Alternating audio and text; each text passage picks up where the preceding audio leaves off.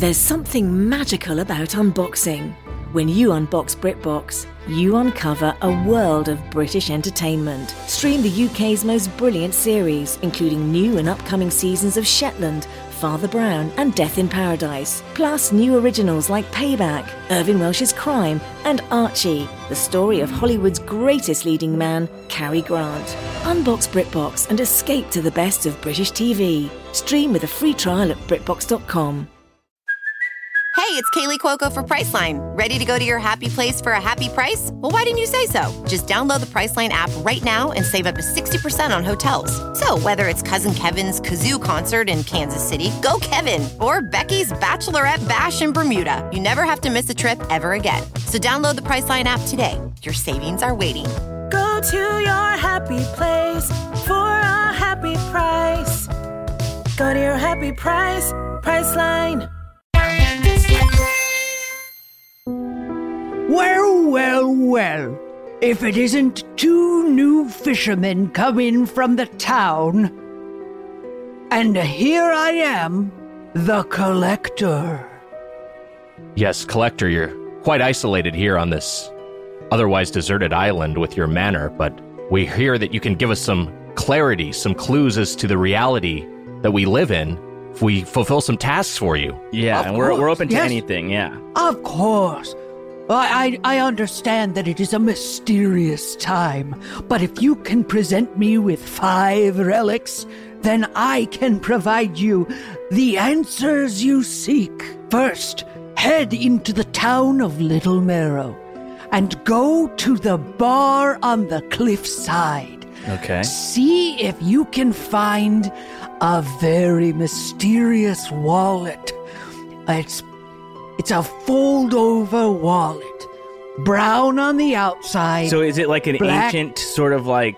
No. This is a mariner who was marooned centuries ago? This is a wallet from about a year and a half ago, slightly worn. And behind the bar will be an open tab. Pay for the tab, sign the bill, hang on, and then bring me the wallet. Whose whose name will the tab be under so I know which one to do? The second Is it your name? Because I'm thinking it's your name. The second relic is somewhere in between the bars and the dock. The bar and the dock. Okay. That's quite a lot of ground. A ring of keys. 3 keys. A front door key, a bicycle key, and another key that's for it's a storage locker at the post office. Okay. See if you can track down those keys. I just want to clarify, these are like ancient relics? Yeah, these are like ancient keys. No. I'm detecting a pattern here. Nick, I don't know if you're also picking up on this. Yeah, and if you're talking about I mean, to be honest, I clocked that this was his stuff, like, immediately. Once he said wallet, I should be like, this is probably just his wallet, and then, the more details. What about a mysterious pocket watch, frozen in time? Okay, here we go. Telling the time when it was perhaps dropped in between the bar and the docks. Okay, so it is just still one of his things, and it sounds like if I'm piecing this night together, you tied one on. It sounds like, and I guess threw your stuff all over the place. What do you even do at the 24-hour fitness? Because you're in rough shape. All right, so you look like shit. If you have all the answers, then perhaps you don't need to find any relics. Maybe you're too good for answers. No, I need to understand who I am, why I'm here. Then bring me the wallet, the coat, the keys, the pocket watch, and my phone. My cell phone is somewhere I think it may either be at the movie theater. Do you want to just put your number into my phone and then just call it, and maybe we'll see if we get a clue as to where it is. All right, it's 5. No, put your number into my. I'm handing you my phone. There you go. Just put it in. Where did it go? Did you type "where did it go" into my phone? That's not gonna help. It's not. Type in your number and then dial your number. Which feet? All right, so what part of this? Here, write down the Do you see the keypad here? I brought up just the numpad. Oh, I Look at can't that, believe yeah. this is the confusing part to you. So you can... This keyboard just goes away when it wants. God damn it. How are you alive? That's my question. We fish sharks out of lava and are driven mad by the endless sea as you play indie horror fishing game Dredge this week on Get Played.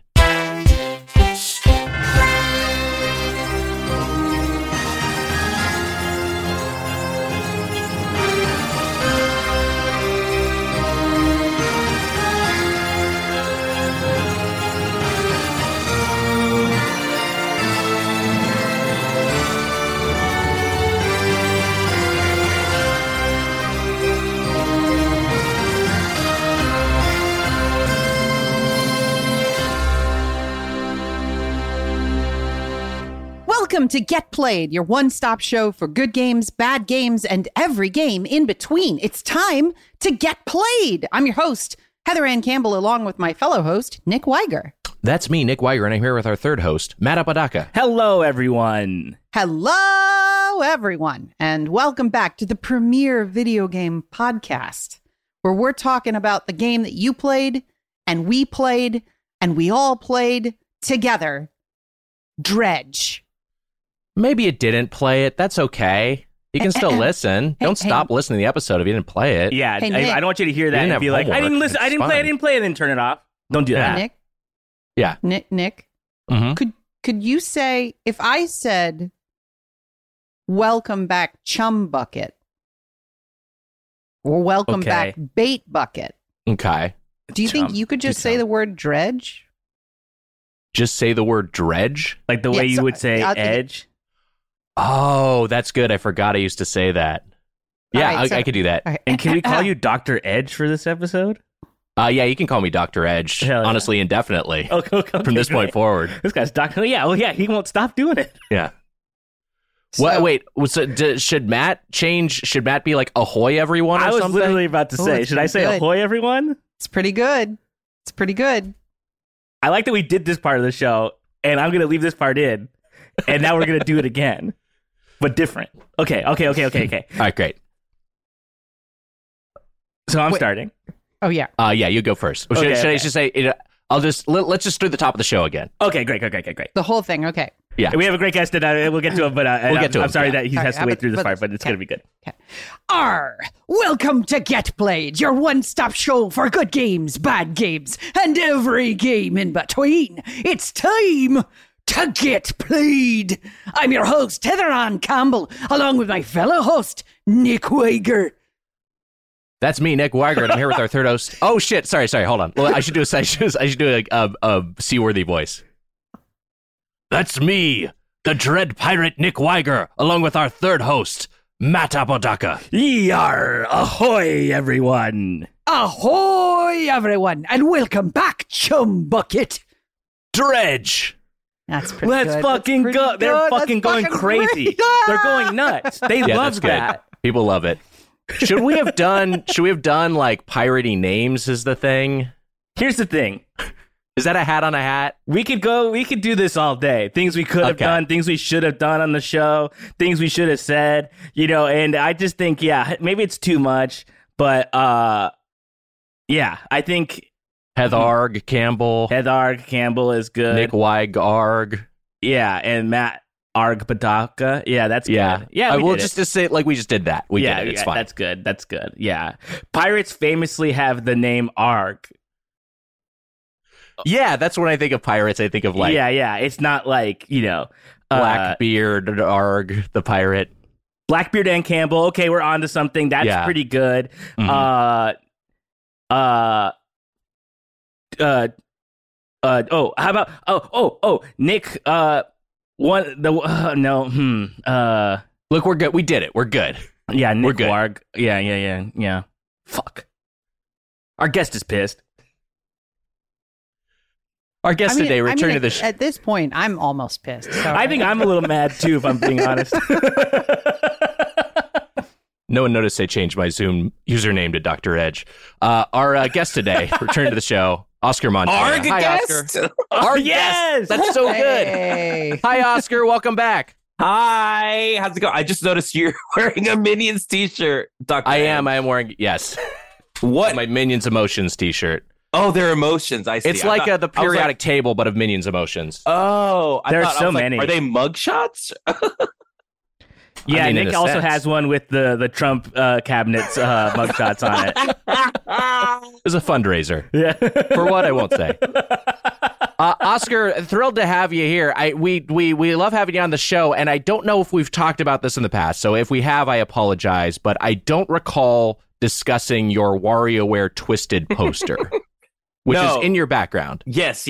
No, I have moved to a different place, and I have an office now, which is very exciting Sick as hell. and crazy. And like, whoa, adults have offices. But the joy of putting stuff in the office is putting children's video games on your wall. Yeah.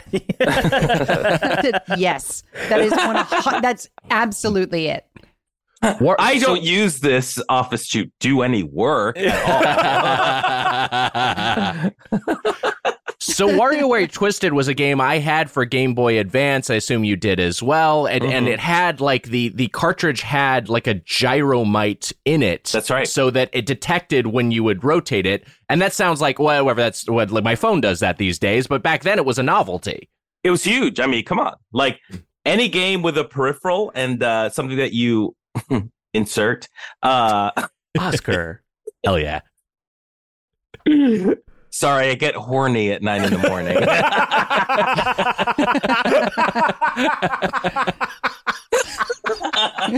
No, that was the joy of. I mean, that's essentially why I bought the game, because I was like, "Whoa, you can put a thing in there that like you could tell if it's moving or not." Yeah. And it was the first WarioWare game that I've ever played, and because of it, I became a lifelong fan of the series. Wow. Did you like the most recent one? I can't remember the name of the subtitle. Get it together.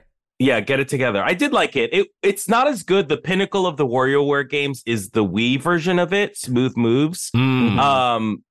To me, that's like just the best WarioWare game out there. But I like the micro games. I'm a big fan. Yeah. I like figuring out how to play the game and also like beating it in 0.3 seconds. It's fun. It's a real hoot, and I did like the Switch version, although as more time went through, like I was like, I feel like when I reflect back on it, it kind of felt, some of it felt kind of generic, because the way it worked for people who haven't played it is that you had a controllable character in every single mini game, which was a novelty for the series, the new hook of it. But like there were so many playable characters that the level had to work for all their different play styles. So as such, they felt a little bit less Absolutely. just the weirdness of like sniffing like a snot bubble back into a big nose. You know what I mean? Like it was like less of that sort of stuff. And what I loved about WarioWare Twisted, it was all just like, again, it was just the fun of like spinning your Game Boy Advance and just how different that was from how every other handheld game played at the time. And Oscar, you were saying that you like a game with the peripheral, and that's exactly Heather's favorite thing. Is it? Yes, it is. It's my favorite thing. In fact, I heard about a peripheral this week that I'd never heard about before, and I am lightly obsessed with it. Oh. Which is that there was an exercise bike released for the Super NES. And it had 2 games you could play, and you controlled the games by pedaling the bike. And it was a full-size exercise bike. No And- way. And you played like a Mode 7 racing game where you biked on the bike. And they also made that was like a plug-in peripheral, but then they also made a full unit that stood on its own and had the monitor, a television built into the handlebars, and the Super NES built in, so that gyms could purchase this. I think they called it Exertainment, life fitness exertainment. Yeah. Exertainment. So yeah, I'm lightly obsessed. Okay, I need to look at a picture of it. With the existence of this thing. I can't imagine that there are too many left in working order after all this time, but fuck. That is a cool, like, Oof, that's a. Was this only released in Japan? Did it ever make it to the States at all? No, I think it was definitely in the States. Yeah, it was American, and it was. I'm looking at this right now, and it was endorsed by Arnold Schwarzenegger. Come on, which is wild. Apparently, it retailed for $800 in 1994, which is effectively the cost of a Peloton today. Yeah, wow. It's like $1,500. Yeah, the Super NES. And then the cartridge itself is on eBay for $2,800 since it's such a rare cart. But if I spent the money on the bike, I would just put a ROM cart into my Super NES. It's such a clunky design. It is so boxy and kind of it looks like if you made a dystopian movie in the 70s where everyone had to ride bikes to generate activities, that would be the bike you would use. It really it looks even dated by 1994 standards. I mean, I'm thinking now, could Peloton have happened without this? Oh, I don't think so. Great question. I don't think so. Whoever invented Peloton, I'm saying no. Yeah, exactly. Yeah, no. That person is like, guys, in the 90s, there was a bike you could play with your Super Nintendo. And they're like, shut up, nerd. I remember there was a game for the Wii called Babysitting Mama. Do you remember this? It's like Cooking Mama's spin-off. I remember all the Mama games. I didn't remember Babysitting Mama specifically. But it came with an actual baby that you had to take care of. And you just shoved the Wii controller into the baby. Wait, oh no. Yeah, and had to take care. The baby looked really scary. I remember that. Okay, here's the terrifying baby that Oscar thinks is so scary. It isn't. It's weird looking. It is weird looking. It is at least a plush baby. I was expecting a hard plastic baby, but it is at least a. It looks a little bit like it just has a lump of shit on its forehead. Yeah, that hair tuft is pretty suspect, if I do say so myself. Yeah. Yeah, maybe a different color would have been the right choice for that. Yeah. What color, Nick? Blonde? There he goes again. I'm just saying. This is that's horrifying. I agree with Oscar. I don't like looking at that. Can I bring up one thing before we move on to Babysitter Mama? Just because I'm looking at the box art. The box art is the baby. It's like the plush baby in a little cradle, and it says the first interactive baby and Wii game together. Wii game included. Parenthetical. Look under baby. Look under baby. Look under baby. Baby's just sitting on the Wii game. It's just a horrific it's full sentence. diaper. Yeah. Look under baby. I mean, that's also the sort of letter a serial killer leaves in your living room. Look under baby. Oh no. Yeah. A nightmare. Remember the commercial to Babysitting Mama was cursed. It was a very unhinged commercial. I remember it freaked me out. It freaked me out, and I bought it. You bought it. You had it. I had it, and I think I played it once. It was I don't like this. I feel very uncomfortable playing this. It was weird. I didn't like it, but honestly, I saw the commercial and was like, this is funny. I think I'm going to buy it because it's a silly game. What the fuck is this game? And it's not as fun as you would think a baby raising a baby game should be. It's like a Tamagotchi, It was okay. And it's not as fun as Cooking Mama. Is this I'm going to put this commercial in the chat. We can maybe watch this real quick. Let's watch it. I can't wait. Yes. Oh my God. Mama delivers a whole new way to play Wii with Babysitting Mama. Yay! Babysitting comes to life. Hold the baby like Mama. As you care for your lovable friend. Perfect. Make baby smile and play. Wonderful. What a cutie. Time to burp. Pop. Wow, that's great. With 40 Wow, cool that's activities and great. games like peekaboo and taking pictures. Play against your friends and see Who's the greatest babysitter on your block? Babysitting Mama from Majesco. Rated for everyone. Also available Crafting Mama for Nintendo DS. So game footage is intercut with live action shots of tween girls rocking the baby peripheral. And then there's a shaking component, which is maybe not the best thing to associate with a baby game.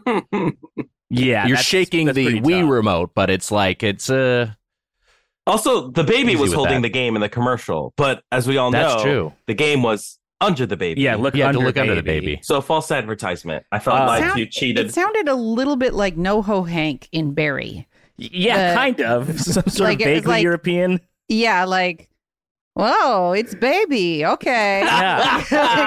Hardcore.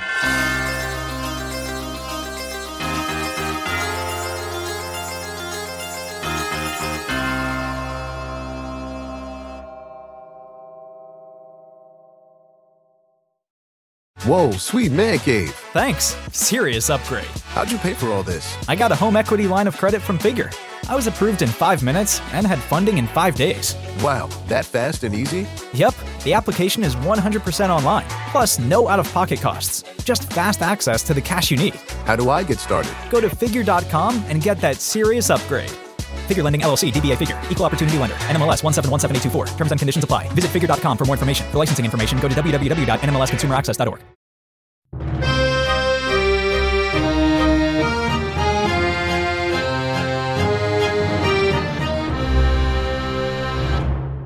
Before we move on, there were 2 sort of gaming news things that I thought we should talk about. The first being the retirement of Charles Martinet. Yes, it's ambiguous as to what happened exactly. Yes. He is being shown the door, perhaps because he is just, hanging it up, perhaps because they're like, we're going to go in a different direction. Well, there was an excellent, a real sleight of hand pulled by Nintendo in this announcement. Yeah. Which is that months ago, we've seen the footage for Super Mario Wonder. And nobody batted an eye. Then they announce that Charles is retiring from the games, and is like, and he won't be performing the voice of Mario in Wonder. And none of us, when Wonder was released, was like, Mario sound fucking weird to you? Yeah. To put that in perspective, we had to replace a voice at Rick and Morty, and there's been really haven't heard about this. There's been some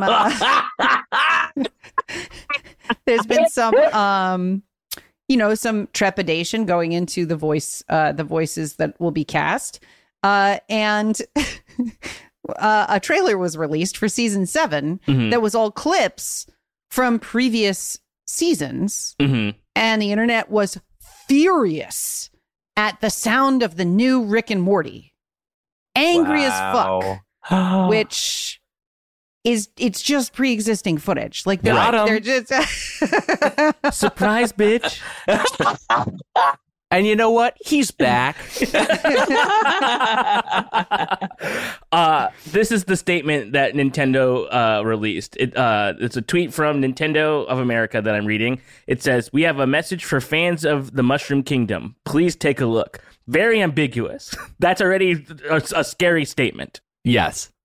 I will say thank God for, I'm not a Mario fan, but I am a fan of the kingdom. So it's good that they address people like me. They're addressing the kingdom at large, not just fans of Mario. Like, I'm a Goomba stan all the way. I don't know about Luigi and etc., but come on, those coin boxes? Hell fucking yeah. And this is the statement from Nintendo. Charles Martinet has been the original voice of Mario in Nintendo games for a long time, as far back as Super Mario 64. Charles is now moving into the brand new role of Mario Ambassador. With this transition, he will be stepping back from recording character voices for our games, but he'll continue to travel the world sharing the joy of Mario and interacting with you all. It's been an honor working with Charles to help bring Mario to life for so many years, and we want to thank and celebrate him. Please keep an eye out for a special video message from Shigeru Miyamoto and Charles himself, which we will post at a future date. So why not post all of this at once?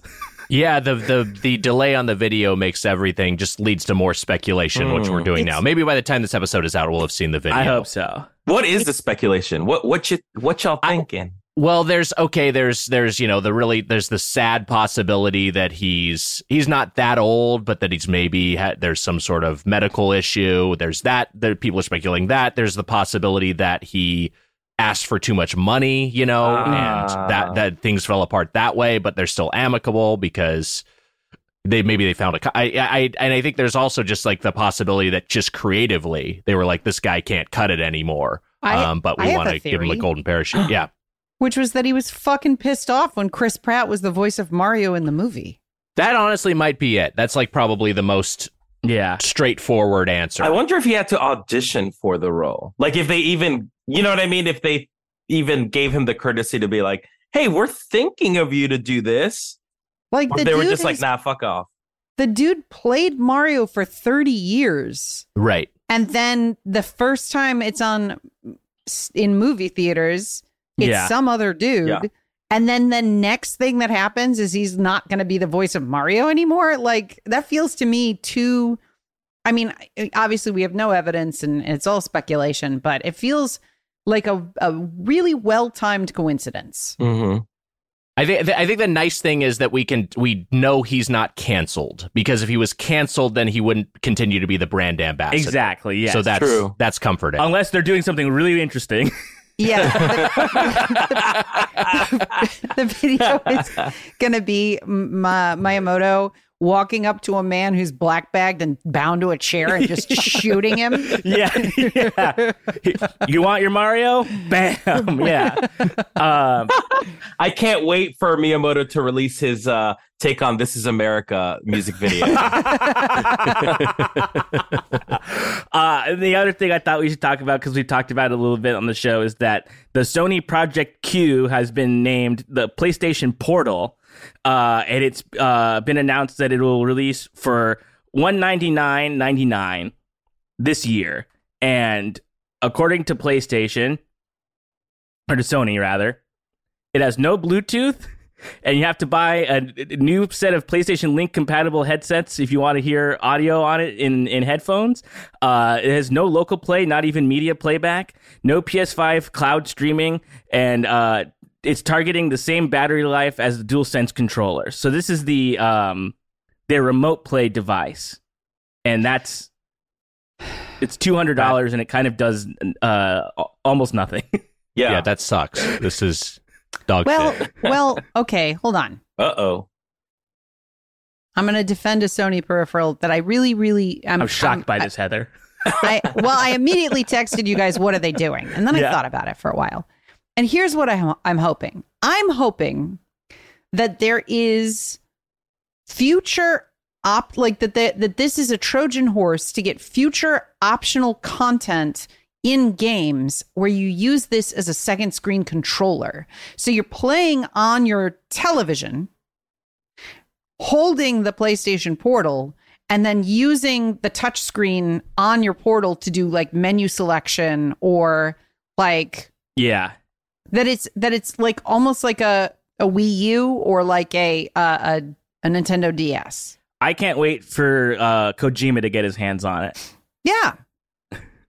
But if it's just literally like you're streaming to a fucking tablet with a PlayStation controller snapped on it, that's weird. The DualSense is already so expensive. And so if we're going to say like, hey, we already have like a $70, $80 controller for the system itself, but now we have an additional $200 peripheral, or maybe there will ultimately be a cheaper version down the line. There will be a price drop. We're going to say that like some games will support this optional, ostensibly portable PlayStation 5, but in practice, it's just another way to control these games. There will be like 1 to 2 interesting games that you make use of that, but it will mostly be just like a pointless feature. It recalls to me the Pocket Station for the original PlayStation 1, right. Which was a memory card that had a screen built in, and there were like a few Japanese games that used it, and you could like play the little games on the Pocket Station. But for the most part, it was not like a well-entrenched peripheral. And I feel like, I don't know, there's a world where this thing I cannot think of a single play scenario where I would need it.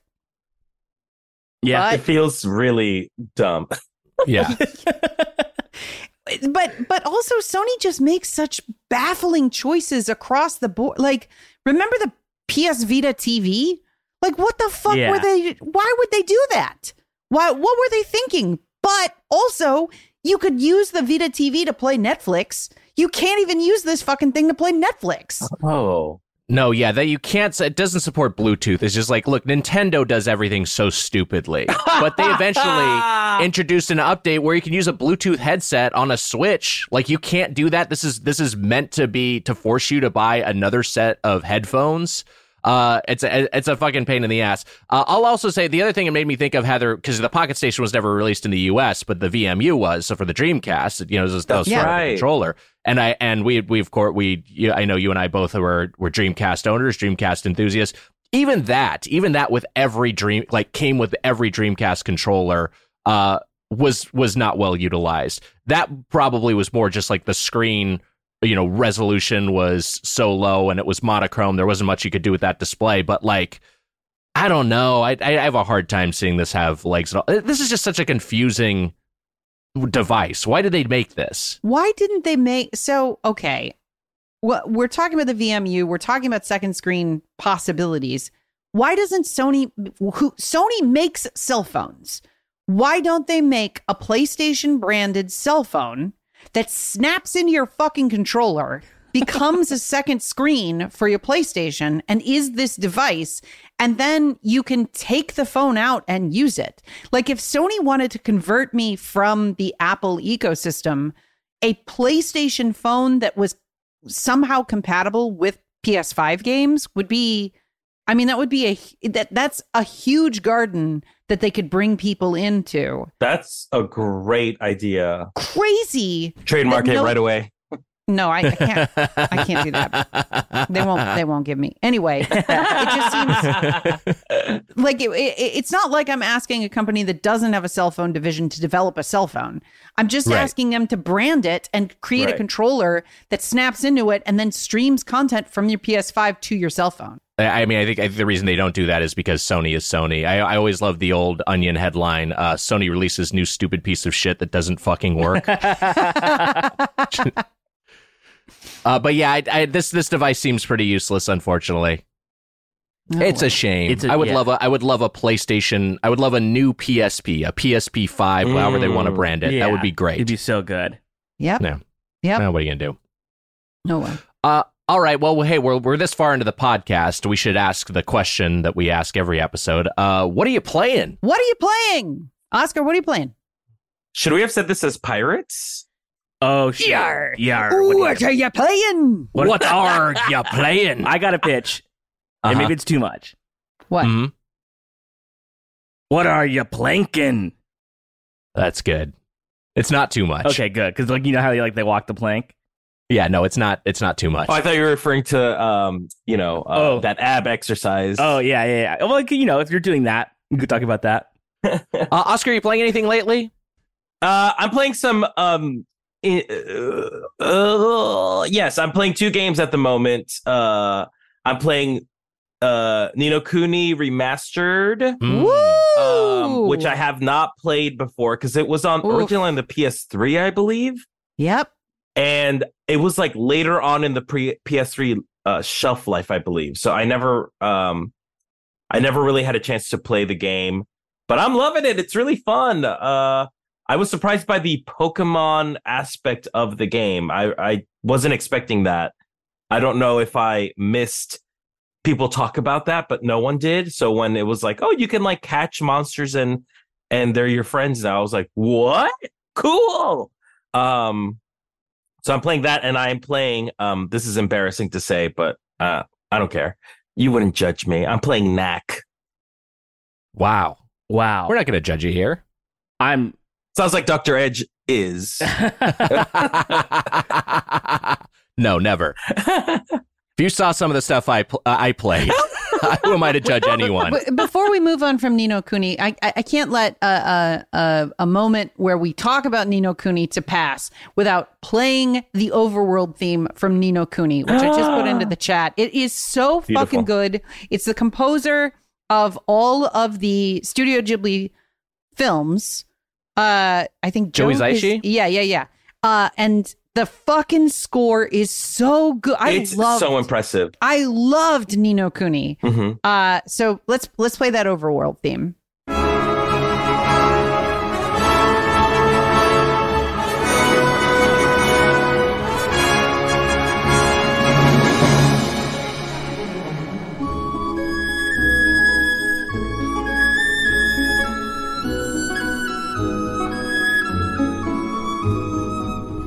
Oh, so fucking good.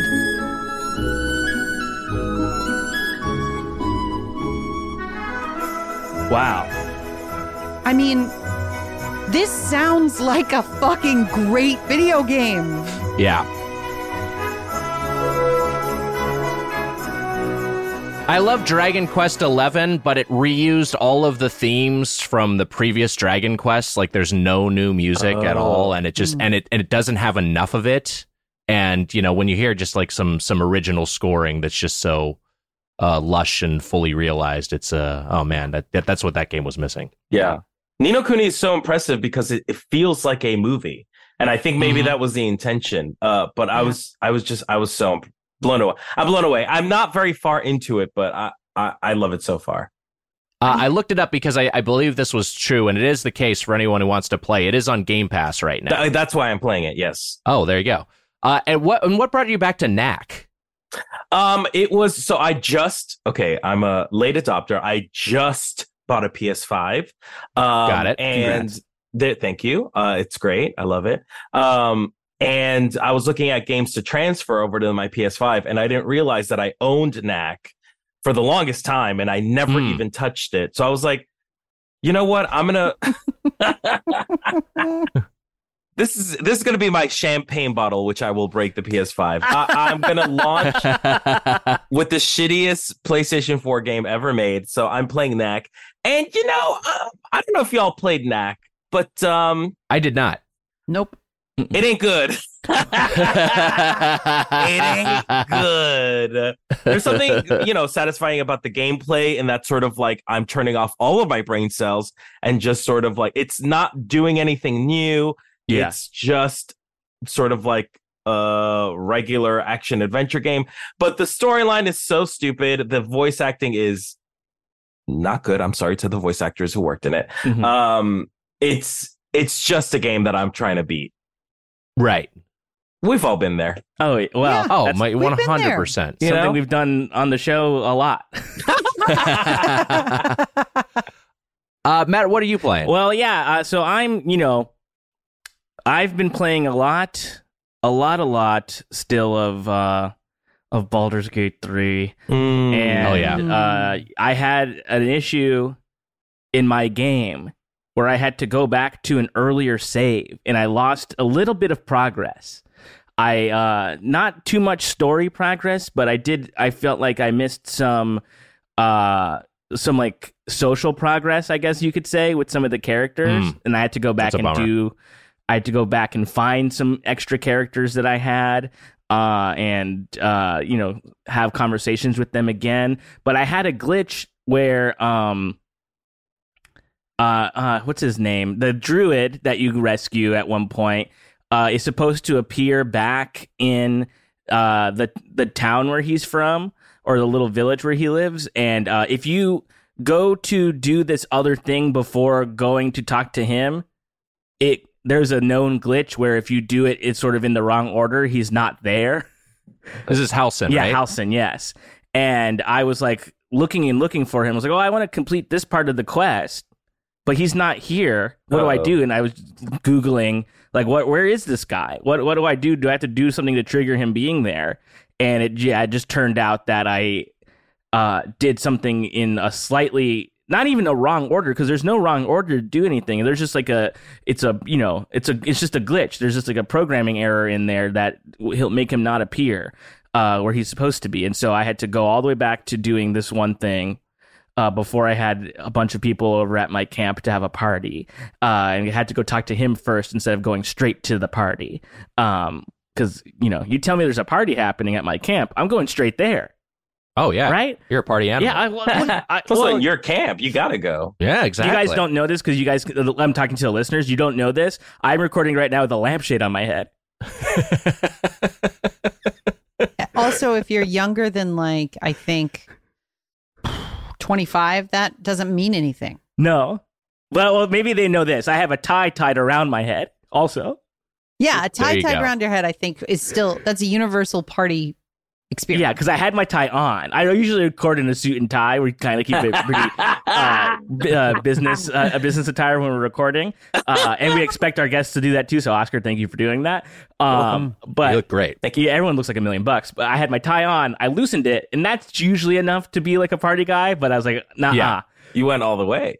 Put it all the way up, around my head, and then tied it there, and then sort of was like, this guy came to party. I'm back to where I was basically, and back to getting my ass kicked, trying to get through these fucking mountains to get to this other thing.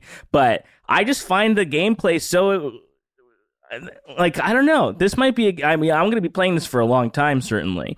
But something about even just walking around in the world, I just love. It just feels so good to me. And even if you're not doing anything too exciting, I feel like I'm still having the time of my life. And there was a point this year where I don't know, I couldn't foresee something else potentially being game of the year that wasn't Breath of the Wild, Tears of the Kingdom. And this is pretty close, and I'm not even done with it. It's so fucking good to me. And I just really, I'm just so impressed by it. Matt, did you take a picture of your character? I want to see what your character looks like. I have not, but I'll send it to you afterwards. She's hot as hell. Oh yeah. I don't really know much about this game. The only thing I do know, which my friend has told me maybe 8 to 10 times, was that he was like, do you know you can make that your character circumcised or uncircumcised? Yeah. Okay. Yes. Cool. Yeah. And every character type, every character class or character race, rather, where it's a dragonborn or if you're an elf or a human or something, they all have sort of specific genitalia. It's great. And you can sort of make a lot of the characters, a lot of the party members try to have sex with you, which is a very fun part of the game. And they have specific dialogue depending on whether or not you have a foreskin. Yeah. Cut, ew, a lot of detail uncut, ew. Yeah, they say a lot of that stuff. It's pretty rude, actually. They're disgusted either way. Yeah, I'm playing that. Matt, I agree with you. The game is really staggering and impressive. The bugs are a bummer just because you're afraid that something's going to go wrong. And that's the kind of tightrope walk of playing the game is just man, I don't want to break a quest. I don't want to mess something up. Just the uncertainty you have as the user. Yes. As to what and so that's a little bit of an issue with just playing it so close to launch with such a game that's just so complex. Yes. But I think that once all that stuff is patched out, it'll just be, again, just utterly staggering. And there was that, you just reminded me of something, because I'm playing primarily on Steam Deck, so I'm used to the controller layout, and I was experimenting with some of the other, you can install other controller layouts through Steam, and I was looking at some of the other ones, and you sort of have to make a choice whether you want the controller feel or if you want the mouse and keyboard feel on the controller, which I don't love, and I wish there was a hybrid. I can't find the hybrid control, basically, where I want the ability to play I'm playing in controller mode, but I also want the ability to press the back buttons on the back to do quick save or something, or quick load, because as it stands right now, I have to pause and then save or hit quick save in the pause menu to before I make a choice that I'm worried about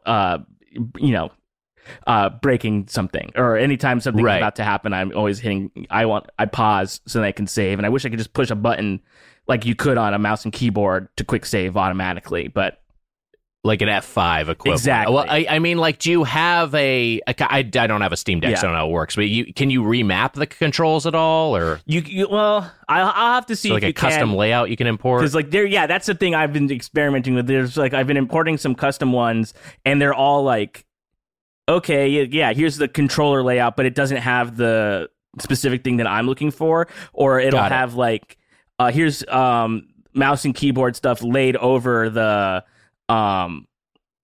controller. But the thing about that is the UI completely changes in the game if you're using the mouse and keyboard input.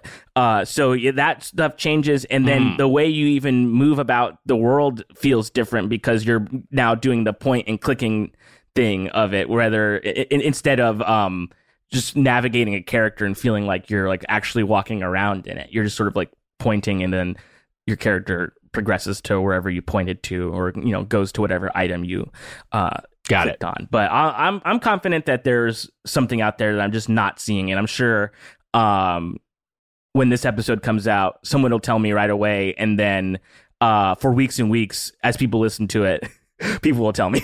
So I think yes, exactly. It's gonna happen. Heather, what are you playing? Well, kind listeners of our show have alerted me that across Discord and Twitter have alerted me that the Mac Baldur's Gate 3 save will not transfer to the game itself when it officially releases to the Mac, nor will it transfer to PS5 when the PS5 game comes out, because it is still in early access. And I instantly stopped playing Baldur's Gate because I was so fucking pissed off. Wow. I don't know. I've probably only put 7 hours into the game, but that's a lot of time that I'll have to replay, which also means that I'm going to have to, in order to make it interesting, I'm going to have to play an entirely different kind of character when I relaunch that game on PS5 in September, which is going to be a hard month because Armored Core is going to be eating up all my fucking time. So yeah, what am I going to play in the interim? I have Viking Madness, so I'm thinking about playing Hellblade, Setsuna's Sacrifice, or God of War Ragnarok, which I still haven't played. Heather. Me neither. I you gotta know what? play it. I didn't play it either. And I know Apodaca Matt, loved you're it. the weird one here. I'm a fucking little freak. Apodaca loved it. They loved it. I loved it. And I'm considering downloading it from my PS5 while I'm abroad and starting to play it because I've got Viking Madness. You keep saying that. I've got Viking Madness? I do. Yeah. I have Viking Madness. And if you listen to our sister show, Get Animated, you know how terribly I have Viking Madness. I'm reading history books. I'm going to Scandinavian bakeries.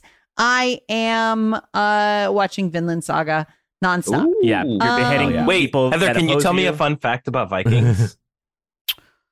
Yeah, sure. Let's see. So Viking history was oral, right? It was orally passed down. Like they would tell their stories. And it wasn't until Fucking about party animal over here. 200 years after, I'm just barreling through it, 200 years after the Viking Age happened. Oh man, I've got two things I want to tell you. That these that the stories were finally written down by like monks, right? And monks will have an agenda, and so like you can't really trust whether or not these sagas that were written by the monks later are a little bit warped because the Christians were going to bring their own baggage to Viking stories. But the poetry was so complex and the rhyme schemes were so intense that we are almost certain that the poetry is the Viking poetry. Whoa. Because it would fall apart if you passed it on. Like if any of the rhyme scheme didn't like continue or work, it would be like a song that didn't make sense. Yeah. So the Viking poetry is probably a pretty accurate description of Viking life and Viking sagas. Whereas the actual sagas that aren't poetic are a little less accurate. The other thing I want to say is that I also learned so far that the Viking Age began because in the year 536, there was a huge volcanic eruption in we don't know where on Earth that blotted out the sun for 8 years on planet Earth. What? And fucking destroyed like all of the blossoming empires of the Iron Age. Or maybe it was the late Bronze Age. Either way, 536, this huge volcano goes off and you can see the sediment all over the planet. And like you can also see in the archaeological record, farms shrunk and then were taken over by the forest because like people couldn't get shit to like come out of the land.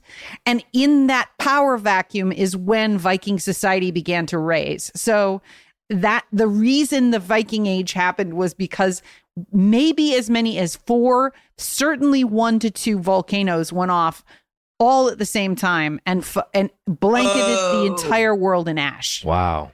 I just want to say real quick that the only monk that I trust is Adrian Monk. Who's that? From Monk. Oh, I didn't know Monk's name. Monk had a first name. Yeah, no, his name is Adrian Monk. Do they say that on the show? Yeah, because they don't just call him Monk. They don't? Well, they call him Monk, but, you know, maybe his superiors will call him Adrian.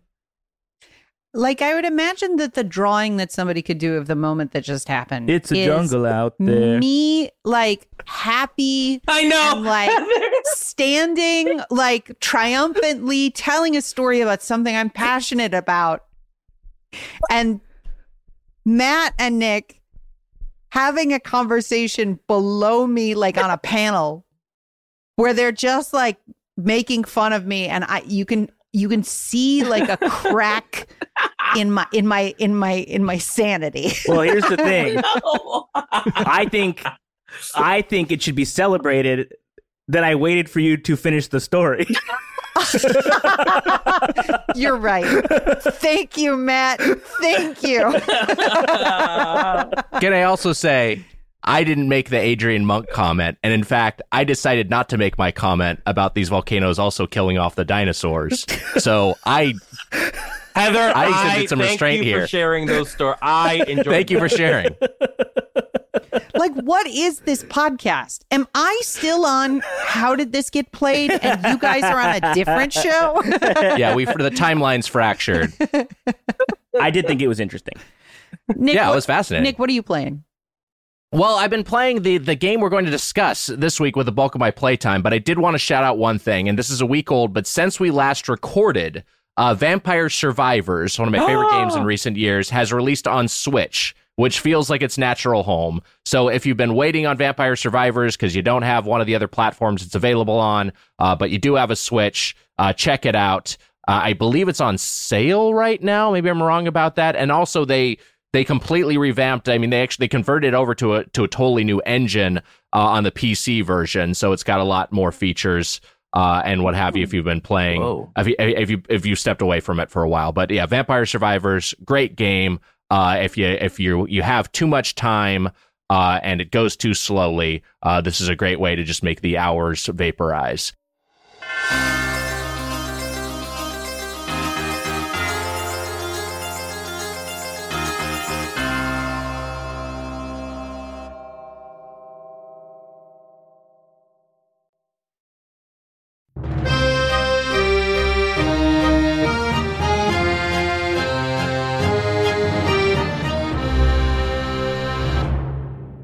But let's talk about this month's We Play, You Play Dredge.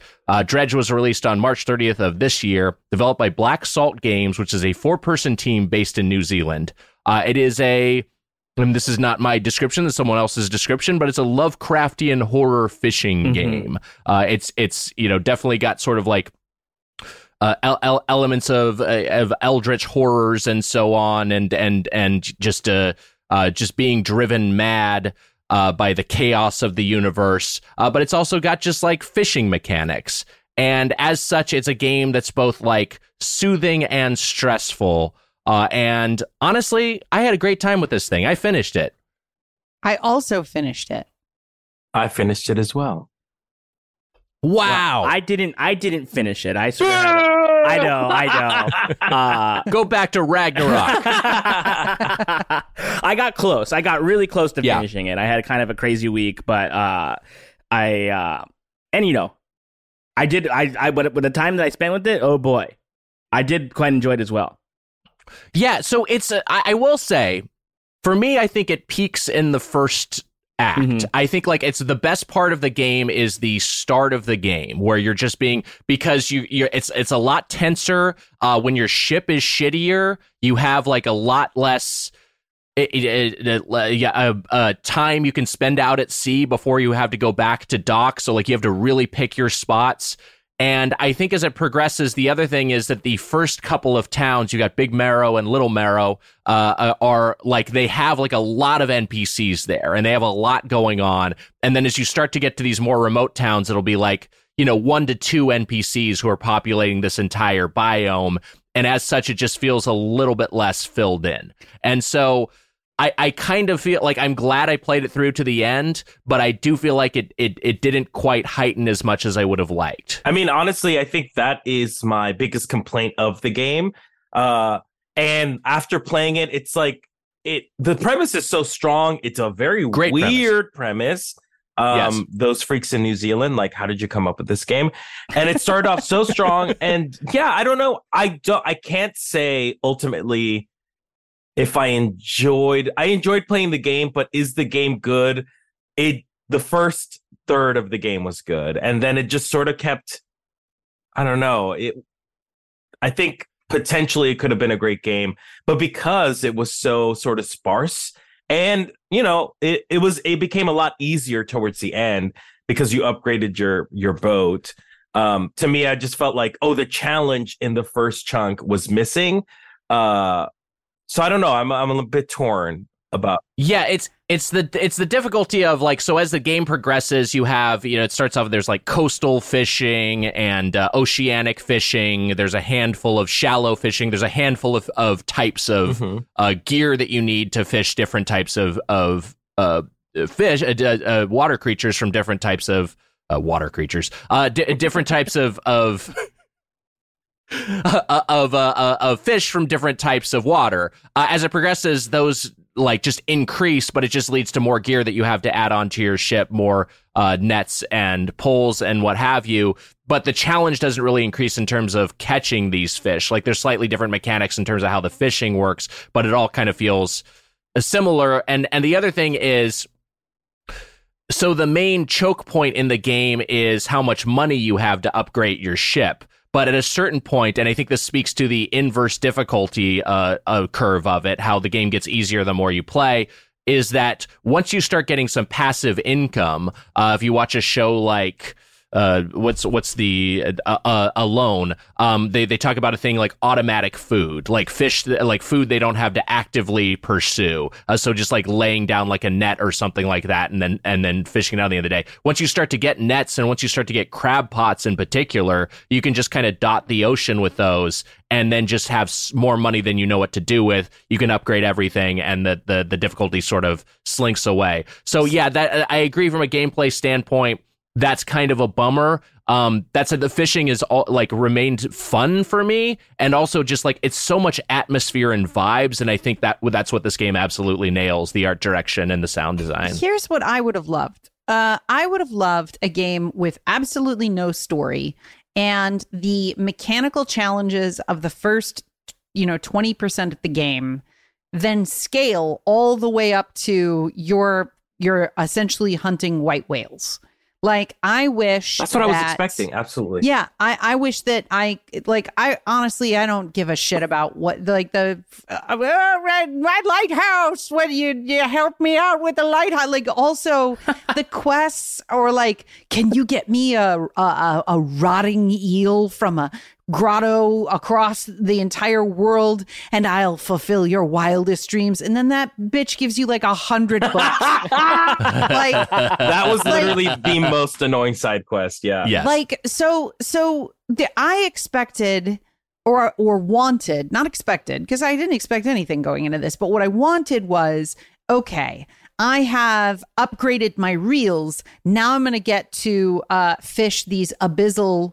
Is that how you say that? Abyssal? Abyssal? Or hadal fishes. And I want those mini games, the little like Rock Band style, press a button at the right time, QTE fishing mini games to become incredibly complicated so that you are fishing for an entire day and racing against the sunset to catch this one rare fish, almost like a cross between Monster Hunter and Dredge. And like that game, that would be, I mean, you could, like you're upgrading your fish until you're like detonating dynamite under the water and like bringing a ton of fish up to the sea. Like make the fish, and I hate to say this, make the catching of the fish a puzzle. So you have to like kill a bunch of fish in an area that then draws a different fish to that area that then you can fish. I love that. Like I don't need some fucking dude to be like, I haven't talked to my brother for 5 years. Can you blow up like this little rock ledge and then maybe I'll go talk to him? Especially since once bombs are active in the game, you can buy them from fucking anybody. So yeah. I don't know. There was a game hiding behind this game that I really wanted to play. I would just want to be, I don't want to be too down on this game because I did actually really enjoy it. I think overall it's like, I had a lot of fun with it. Yeah, me too. I agree with these criticisms and I made them myself, but I do feel like it pays off. And contra Heather, I actually like the story in this game. I especially like how it resolves, which we won't get to right away, but it's like, I found it really satisfying, just the idea of, I think just the way it evokes just like loneliness and desperation. And like, that's just what I know about a lot of people who are like really into fucking like living in remote places or just like spend so much time on boats and shit. It's just like, it's a lot of people are just like kind of like, I don't know, something went awry in your life if you're spending most of your time on a boat, you know what I mean? And I think it really explores that. And I think the player characters arc is interesting. Yeah, I think one thing so like as you're exploring the ocean, you'll see like massive like Leviathan-sized creatures that I again, similar to you, Heather, I thought like at some point, okay, I'm gonna try to like whale something, like this giant blue whale that I see that's 40 times the size of my little boat. At some point, I'm gonna have to catch one of these things, but then that never pays off. You can take photographs of them, but that's just like less satisfying. And I don't feel like any of the side quests, because again, all the incentives are just monetarily and money stops being a problem. I kind of stopped doing all those pursuits, they're called. But Matt, let's hear your thoughts. Yeah, I mean, I think one of my favorite parts was, I do agree that like the first part of the game was a little harder, but once you get like a speed upgrade for the boat, I was like, I love this. Like I actually, you know, because there are like emergent things that can happen where you can get like attacked kind of by fish or like by scary things at night. And not that was too scary for me, but like the window for me finishing this game was getting smaller and smaller just as like this month went on. And I decided to turn on passive mode in the game, which is like the mode. It's like kind of like not scary mode, but right. So you can kind of just like get through stuff. And I'm telling you right now, I didn't think it was too scary for me. It was like, I don't think it was like scary at all. Why are you shivering, Matt? There's a ghost right off to the corner.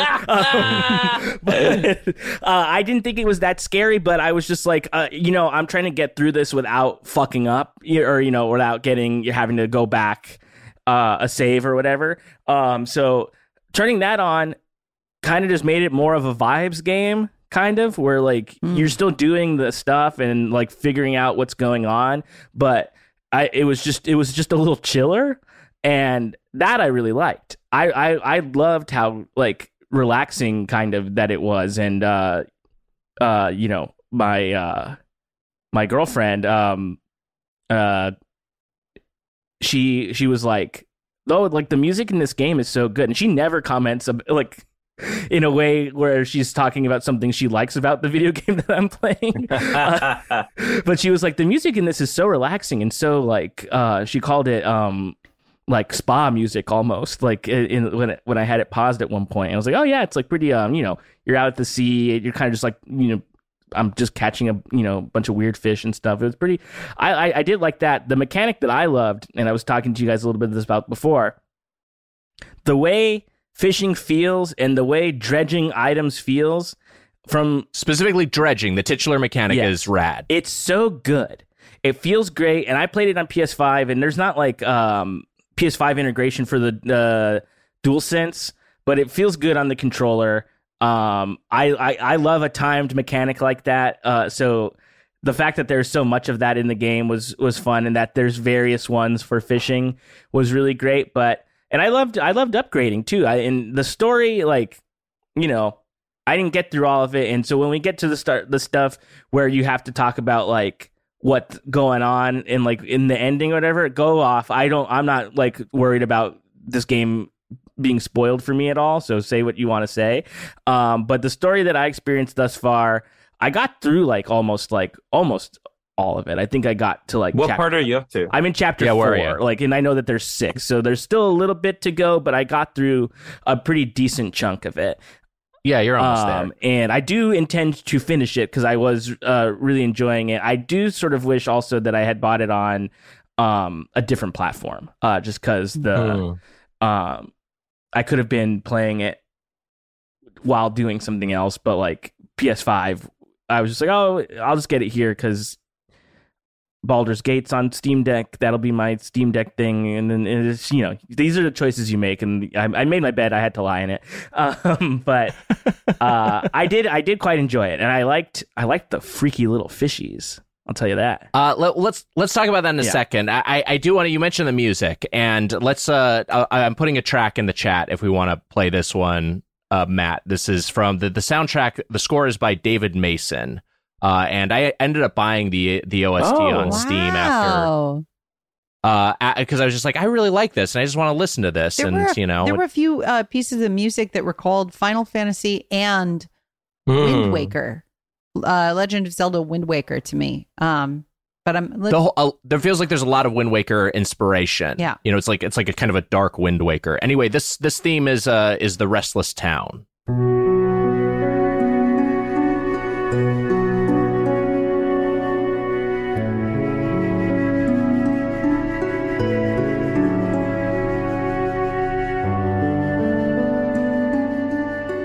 Kind of that walking that line again of just like, it's calming and haunting at once, ambiguous, ethereal. I don't know. I think it's just like a lot of lovely scoring throughout.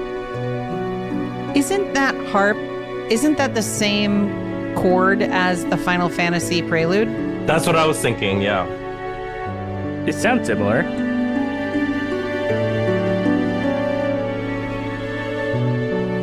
Anyway, can I go back to something good stuff? That really like the music. I said that it's not about the game? I said girlfriend. Are you gonna say monk? I want to talk about monk again. I said Monk. Girlfriend, and I just think the word fiance is weird. So, and I didn't want to go to wife because I was just like, I'm not married, but I didn't know what to do. So I said girlfriend. I didn't want to confuse anybody. But that's what did you want to say, Matt? It's off. It's off. My chick. The betrothal is off. Oh boy, my chick. Okay, ludicrous. My chick bad. Well, and on the other side of the coin, my chick good as well. Have you announced this on the podcast? I don't think I said this on the podcast. No. I've had a crazy couple weeks. I got engaged, and then a week later, my cat passed away. Buddy. But thank you. Yeah, but it's sorry, thank you very much. And thank you. But yeah, I'm very excited. But I just didn't. I'm struggling with the word fiance because I think it's strange. I think it's a weird word. What if you said it like my wife, Billy Zane in Titanic? Oh, my fiance. My fiance. Maybe I'll go full Billy Zane. Every time. I didn't want to derail and like talk personal news, but I was just like, that didn't sit right with me for a second, so I felt like I had to say something. But anyway, you can go back to talking about Dredge and stop talking about me. Congrats, buddy. Thank you very much. Yeah. I'm very excited. Yeah, it's great. This Chad game. Padaka. this game has a lot about wives and betrothals. It actually is. You find a lot of bottles that are just like adrift at sea that will just have diary entries about someone and their their issues with their spouse to be. And how they've been driven mad by the endless ocean. And then that ends up tying into the story, which we'll maybe get to. So I guess they at a certain point patched this game to eliminate the time limits on the side quests, the pursuits, which was a thing that was in there initially, and I guess probably would have added a little bit more tension. But also, as I'm thinking through some of those pursuits, I think that also would have made them just extra annoying. So I think that was probably a good. I mean, they did it. I'm sure I trust that was the right move, not having played the original version. Yeah, I can't imagine playing the side quests with the hooded figures. Yes, trying to find specific fish during a time frame. That would have driven me crazy. Truly. Or like the give me a cabin. The quest in the mangrove. If those had been timed, that would have been like really exciting. Like you would have been like fucking. Smashing up your boat, constantly trying to get those fish. That'd have been kind of neat. I would have been okay with a timed version of the mangrove quests. Just because that feels like that area was so it was designed to be raced through at the edge of your ability to control your boat. So the mangrove, for people who haven't played the game, it is or haven't gotten that far. It's a section. It's like chapter 4. I'm sorry. Well, what's the matter? Well, I feel like I just ruined it for people who weren't in spoiler country. No, I'm just giving a little bit of context for what you didn't even spoil anything. I'm just when will we get to the woman grove? Thank you, Matt. Congrats on your engagement. Thank you so much. So it's like a archipelago with a bunch of different, like tiny islands and really narrow waterways. So you kind of have to navigate through it quickly. And there's also like these Lovecraftian beasts that pop up that will try to kill you as you're trying to do your fishing. And the whole quest you're doing there's a stranded aviator who all of his airmen have been killed, and he wants you to retrieve their dog tags and also try to kill these monsters that are inhabiting the mangrove with explosives. So it's like everything. Basically, the thing is like you're being pursued on all sides, and then you don't have a lot of room to maneuver. But yeah, there isn't necessarily any time pressure, except for the fact that at the end of each day, you have to get back to harbor, because if you're out too late, a big eye appears at the top of your HUD, and then you start to see hallucinations that manifest themselves in the game world and can damage your watercraft. I will say that is the best part of the game. That shit is cool. The sort of madness and the sort of like barometer of madness with the eye specific. It starts turning like silver once you get really panicky. You do start hallucinating. You see ships in the distance that you're like, oh, this must be a friendly ship, and you find out it's like a weird sort of anglerfish that attacks you. It's so cool. That aspect of the game is so well done. I really love that part of the game. Yeah, that shit's awesome. I love it. Wait, can I ask a question that is not me being like, I didn't get any. So I stayed up days at a time in the game, and like NPCs would be like, whoa, you need to sleep. But like nothing was happening to my boat or anything. What? Really? What were you just... Did you dock and did you have any time pass, or were you just like out at sea the whole time continuously? I'm not sure. I mean, there were definitely multiple days in the game where I didn't sleep. So you reach it basically the clock, because I did some all-nighters, and I believe what happens is that once you hit daylight, your sanity meter starts to reset. So it's like more the day-night cycle than like actually getting a certain amount of sleep. Can't you can just avoid the hallucinations in the water though, can't you? Yeah, so that's part of the kind of the push-pull of it, of like if you want to like try to go out, because there's certain fish you can only catch at night. So if you want to try to stay out later, and you can do that, but it's certainly the safer move to dock and to rest. Okay. Yeah. Well, you guys were talking a little bit ago about like mechanics you kind of wish were in the game, and I was thinking of one that I thought would be good, which was it would be in the similar style to like not like a full on, like, obviously there's like a rhythm element to this game, which is already sort of like my favorite type of thing, but if there was like you know, in Tony Hawk games when you can do like a grab or a grind and there's like this like meter that you have to like sort of keep the balance like in the middle, and if you go to one side or the other, you could fall or fail.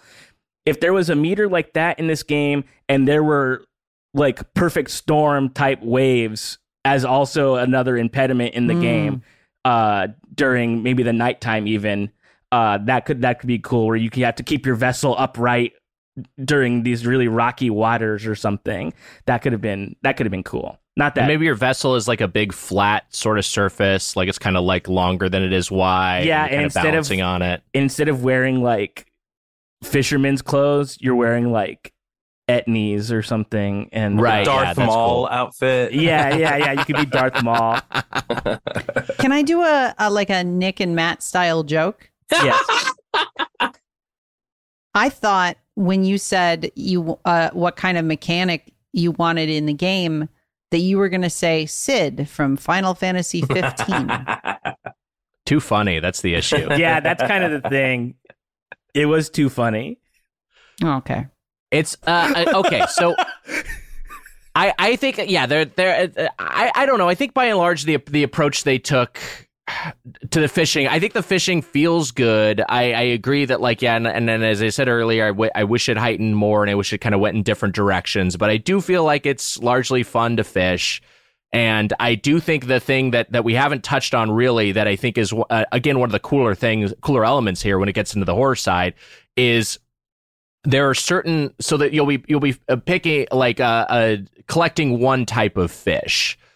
So you know, whatever, like you're going in and you're fishing like flounder. You're finding flounder. Mm-hmm. But then among the flounder, there will appear an aberration.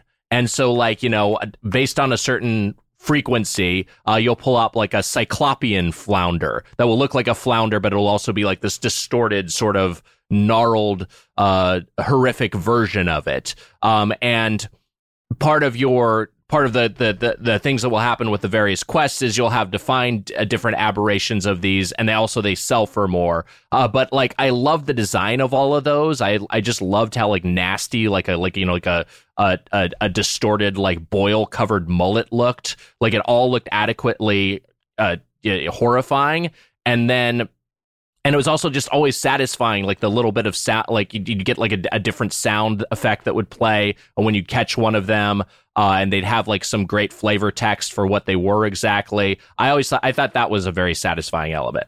Yeah, there's a really good serotonin dopamine loop in this game of catch your fish, bring them in, get a tiny bit of an upgrade, catch your fish, bring them in, get a tiny bit of an upgrade. Like that stuff was so good.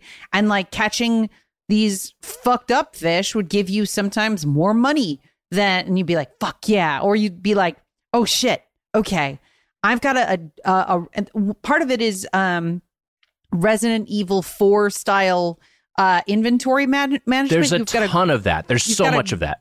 A grid on your boat that you align your fish in, so you can fish like complementary fish shapes and then pack your boat full of fish and bring them in and get your cash and upgrade a little bit. Like that was awesome. Like yes. I literally did that for days. And also the first thing I did before I went to any of the other islands was after I got to my first island and research chips were available from the harbor, I was like, oh, and the chips are only money? Well, I can do that. So I would just like fish, get money, dump them into research. And the first thing I did from my boat was unlock the giant fast engine I got all the way through the skill tree, so to speak, of upgrading your engine to the fastest possible engine. So I had like the jet engines on my first boat. Whoa. Which was kind of fun. Wow. Before expanding the hull? Yeah, because the jet engines are only a single square, and the speed stacks. So you can get, like, you can fill all of your available engine squares with jet engines and race your little boat around, which is pretty great. The thing that I'm loving this is such about a Heather this, min-max way of playing this 100%. game. Just like exactly. I also like, because I think we probably started playing it a little bit before Heather did. And while I started playing at the start of the month, I was certain we'd be having a completely different conversation this time of the as of recording, because I started playing it and I was convinced Heather is going to hate this. I was like, this is not the type of thing. But like, but now that you were talking about it, I'm like, the game is there is a sort of combat element to it that's not combat, but it is. You know what I mean? Like, the fishing is combat, and like that feels like combat. Yeah, you got to go. Like, you find, I'm gonna up. So after I upgrade my my little racing engine, then I'm gonna like upgrade my fish reels, my reels all the way. Yes, so I can catch those big boys out in the sea. Yeah, and then you could only fit one of them on the boat. So go in and out of the harbor with my one shark. And I guess I'd be like, here's my shark. Yeah, and I guess I shouldn't have been so surprised, because you do like upgrades and you do like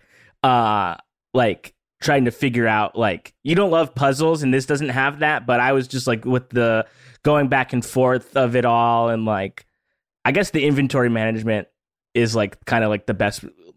That's the most Heather thing too, like trying to figure that out as the most. Yeah, no, if I can fast boat, kill fish, why do you need any other things in this game? You don't need the story, you don't need the islands.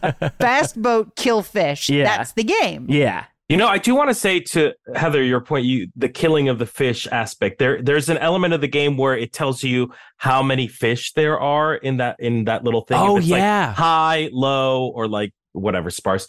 And then you like deplete. You can deplete sort of that zone, yeah? And to me, and I might be wrong here, but the connotation feels like you shouldn't exhaust like a little fishing spot. Like to deplete it is like not good. And that's just me as an environmentalist being like, I have to be careful about not fishing too much because I don't want to run out of fish for later.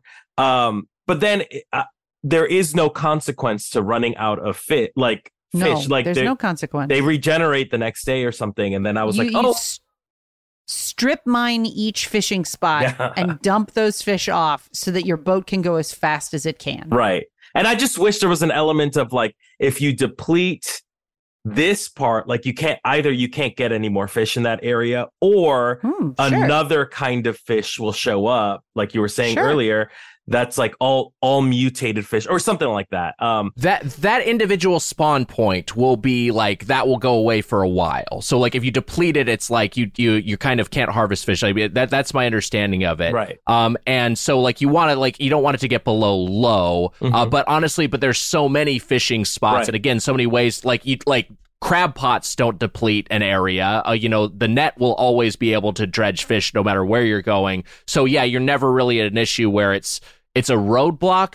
But also, I think just like the developers were at kind of I think they were kind of in a spot where they're like, well, I don't want to make this game impossible or unfinishable. So yeah, it more becomes like an ethical concern in terms of how you want to role play your fishermen. And for me, I was kind of like, I don't want to fucking strip mine the ocean. That makes I feel like I'm doing something wrong. You also ultimately get some Lovecraftian powers.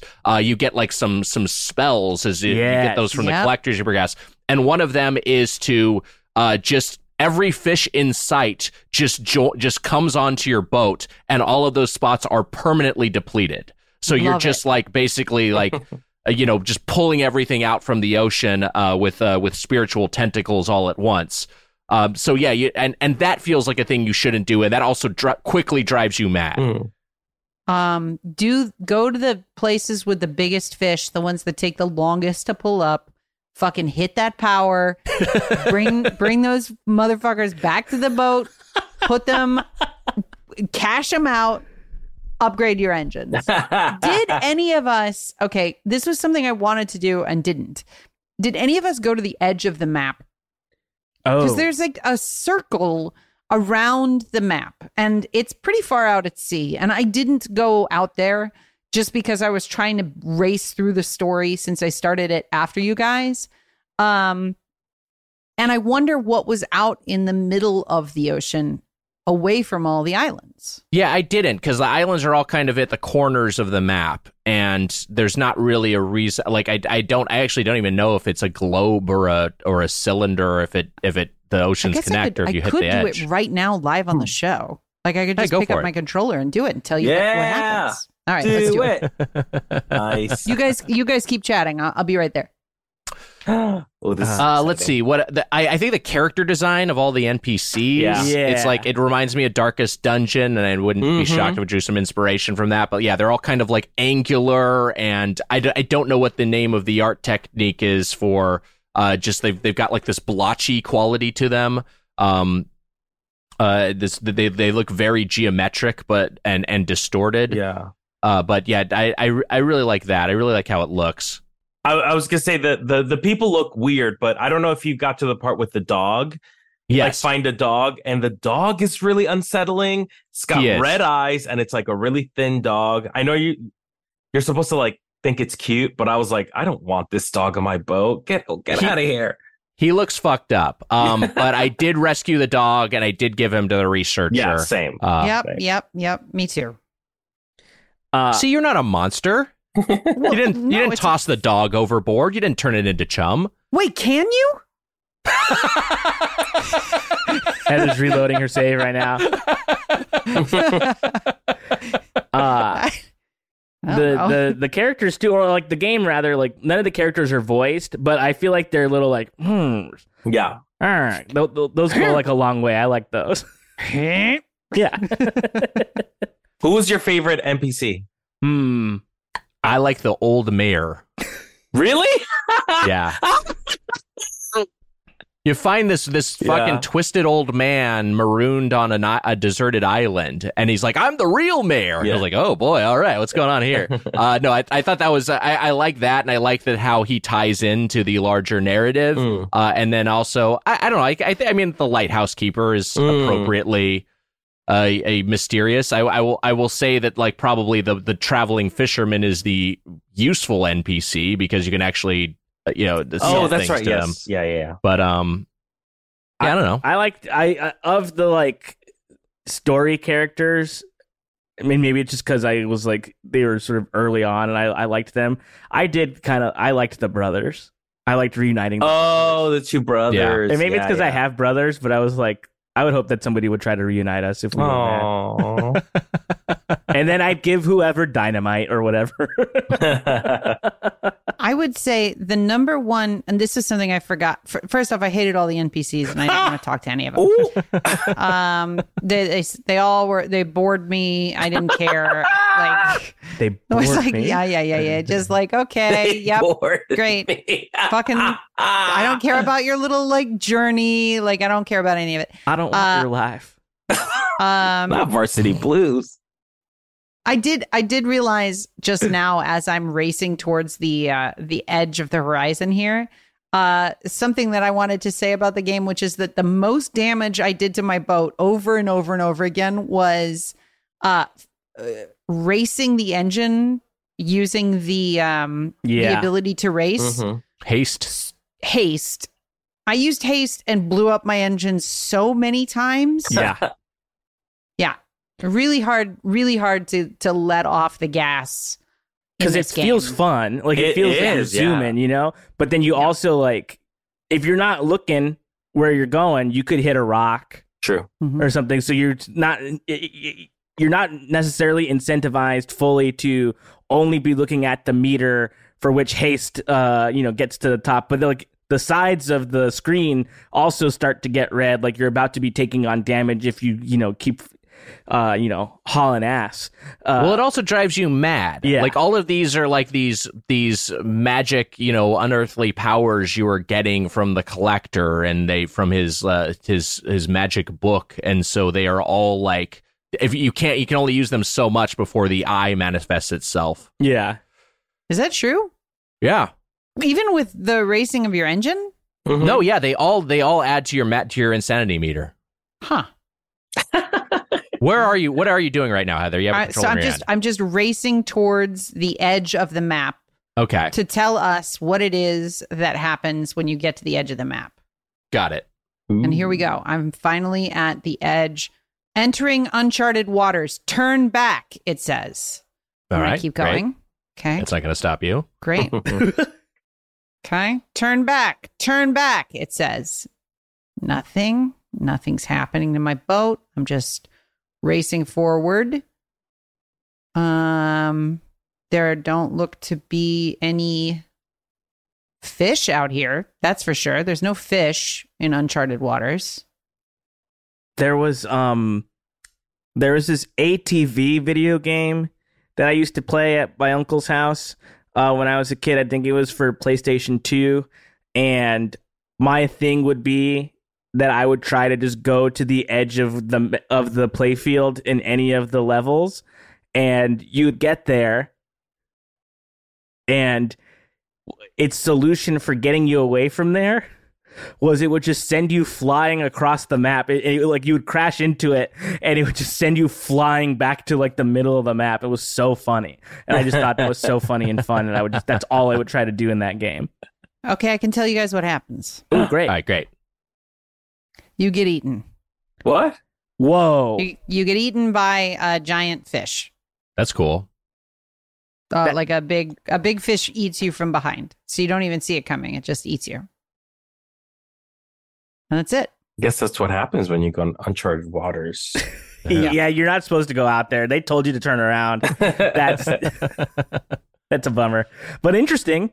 I'm glad that there's something there. There's consequences. Like, yes, exactly. Yeah.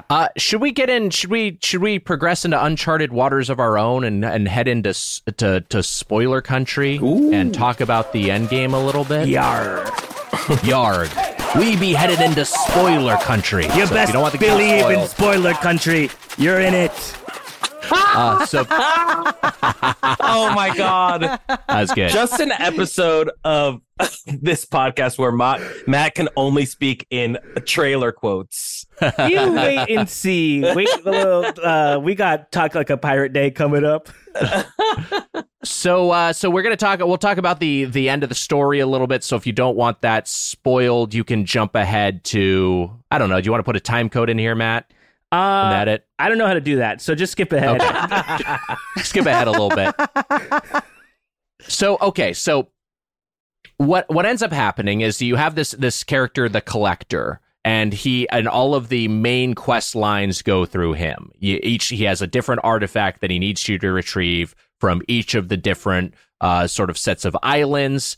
You gradually get all 5 of them. You go to the you go to the Gale Cliffs. You go to the Stellar Basin.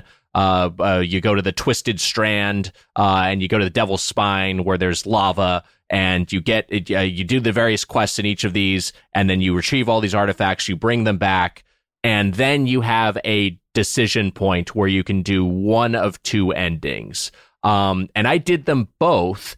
And I like that this game makes it so that you don't have to do a bunch of bullshit get both endings. You can just kind of see them both, and it gives you a save where you can like make that choice again, because that's what the user wants to do. I love that. I love that decision.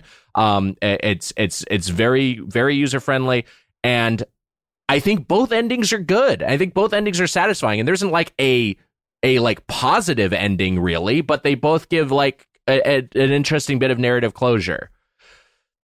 Okay, so because I was just like, fucking, I want fish. I don't care. I want fish and money. I don't want any of this story. I collected all the fucking, floating bottles and read them. And I was like, okay, this lady's got a fucking problem. I don't care. And then the ending of the game, I was like, okay. And I was a little bit disappointed because I'm tired of the trope of woman being motivator in a video game. And I think there are games that have done it well, which I won't mention because I don't want to spoil those games. I don't want you to be in the middle of spoiler country for Dredge and hear spoiler country for an entirely different game. But then there are games like this where it's just like, but what? Why? You know, I'm pretty sure that Braid has been out for long enough now that I can spoil Braid. And Braid tells the story of you trying to, you know, maybe get back together with an ex-girlfriend or so. It's been like it's 2 decades almost since I played that fucking game. And I was like, okay, this is a nice twist on the princess in a tower trope of Mario that we've all like kind of gotten used to. But with this, I was like Shadow of the Colossus has done it.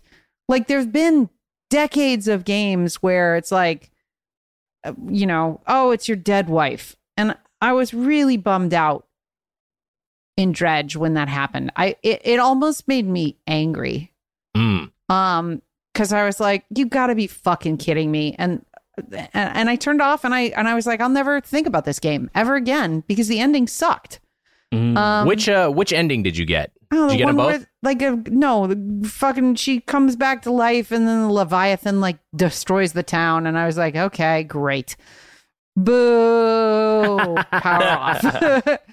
I thought it was cool. I will say that, yes, obviously an overused trope. Hey, we're talking about God of War. That's a fucking dead wife game. I mean, it's just like, it's Kratos is like kind of like the ultimate wife guy. Yeah, exactly.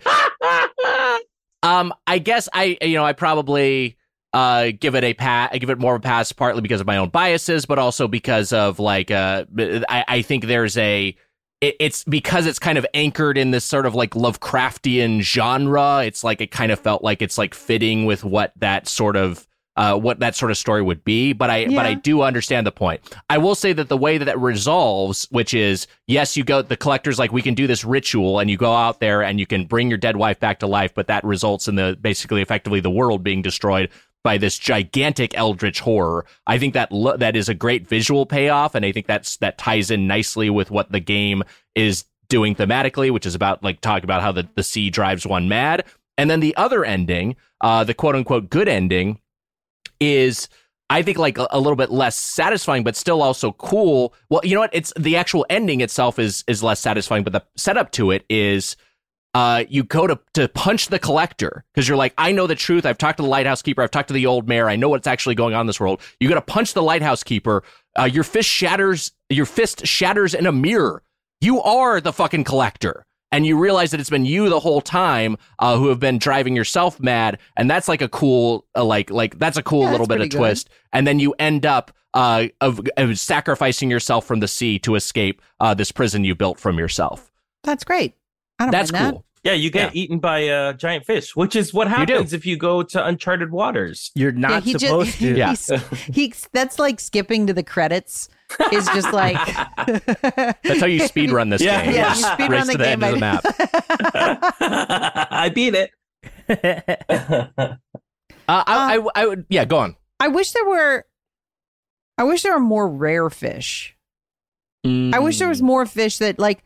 It's funny to compare this game to Final Fantasy XI, an MMO, but there are fish that you can only catch like once a month during a full moon between the hours of like 1 and 7 a.m. And like that game is not a fishing game. So I do wish that there was like a fish that you heard about where it's like, hey, there's a blue-eyed rock coral fish that you can only catch in your literal calendar month on the first Tuesday of the month. Because I'd be like, okay, I'm in.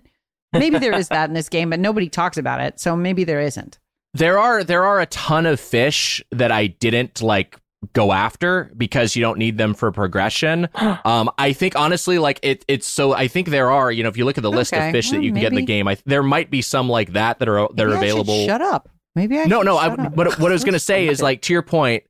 I didn't feel the need to go after them, right. And I wonder if that's partly because again, the side quests aren't super interesting, but also like I think I was playing on Steam, and I don't give a shit about Steam achievements. And I think if I was playing on like Xbox, or something where I track the achievements a little bit more, or PlayStation, I maybe might have tried to catch more of those fish just to try to 100%. I don't think there's an achievement for catching the exotic fish in the game, which I was expecting. I was fully like, okay, because I caught all the exotic fish, and I was like, all right, here it is, the achievement, and nothing. And also like you get like research parts as like rewards to catching the exotic fish, which, as we said before, it's not too hard to get the research parts.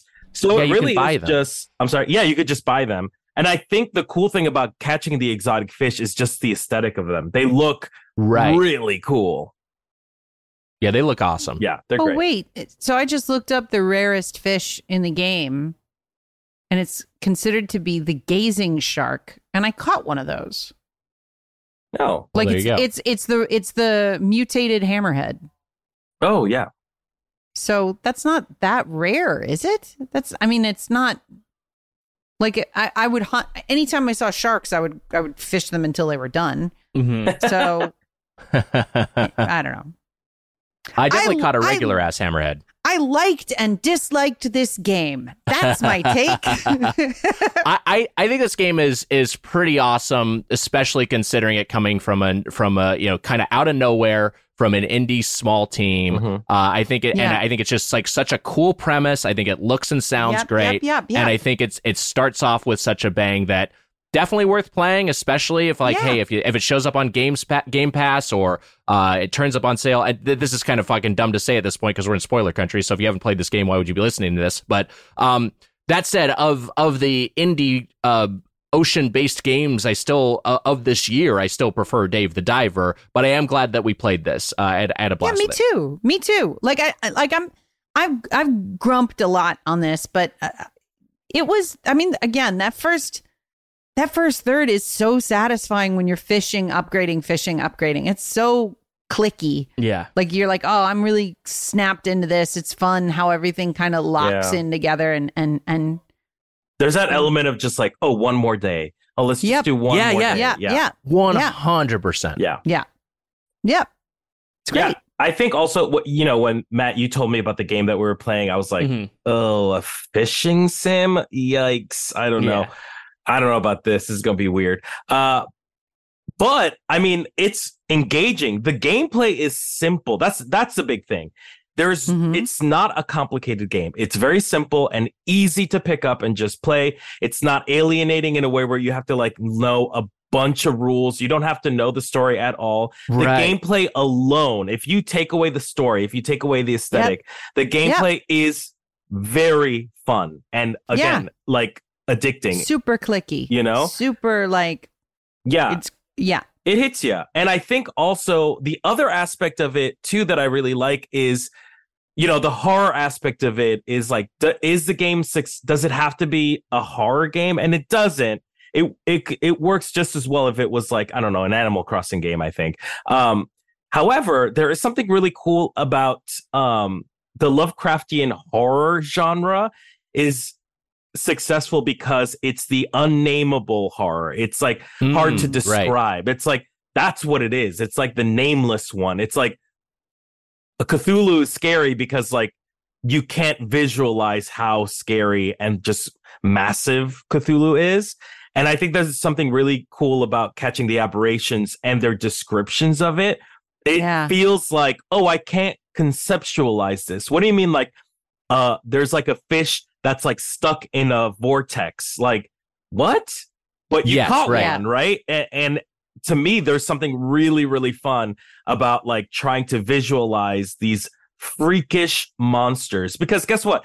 The sea is fucking insane. Fish. Have you seen fish?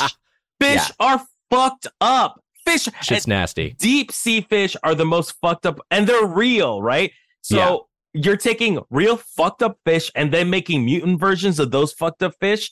Scary. Real scary. Yeah. To me, in that way, the reality of how fucked up fish are and just like the sea is, that was what was the most effective for me. I was like, oh yeah, I'm never gonna go in the deep ocean. Fuck that. Yep. No way. Yeah. No.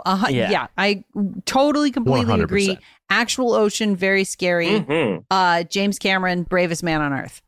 Yes. I have snorkeled and I enjoy that quite a bit. But I have no desire to submerge. I don't want to be. I have no interest in the freaky ones with the lights or anything like that. No, thank you. Well, hey, those were our thoughts. Now it's time for the you play of our We Play You Play. It's your review crew, the Ryu crew, on Dredge. Hadouken!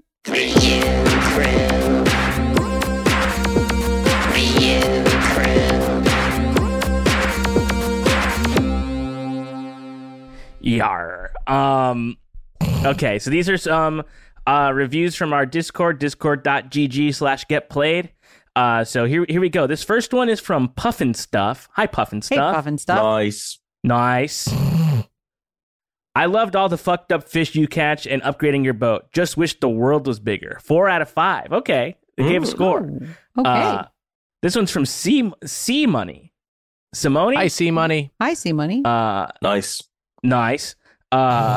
In the game, I got real paranoid and almost hit rocks at night that were definitely not there during the day. 10 out of 10.